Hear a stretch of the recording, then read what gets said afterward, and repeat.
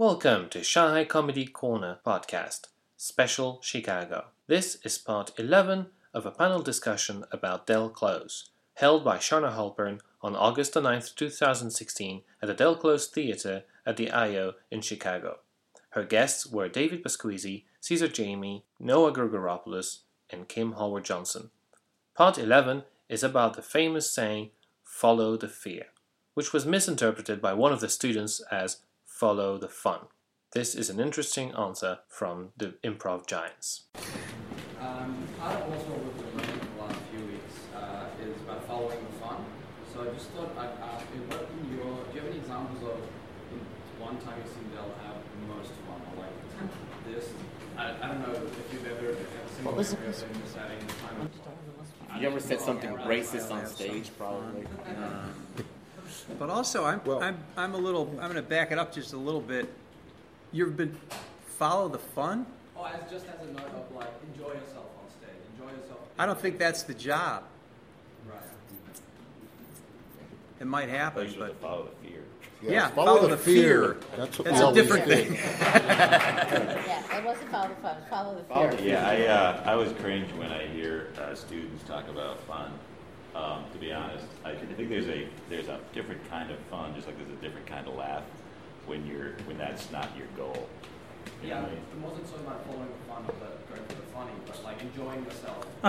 I think we're talking. Okay. We're all. Yeah. I think the three. We're all talking about that. I don't think that's the job. To enjoy myself may happen. And like Noah's saying, there's different kinds of enjoying myself. I enjoy myself when looking back, most of those moments were pretty honest. That's, but while it's happening, I remember I just heard somebody talking about watching Jerry Garcia play. Was that just great, just fucking around? He's like, no, man, there was no fucking around. It was, that guy's there to do the work.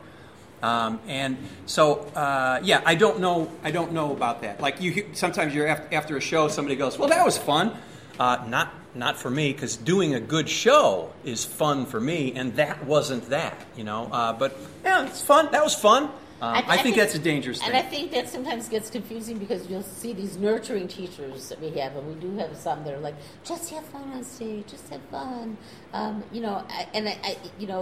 commit 100%, have fun, and of course commitment is, of course, the most important thing, but one of the most important things. But I think that people are getting confused with that.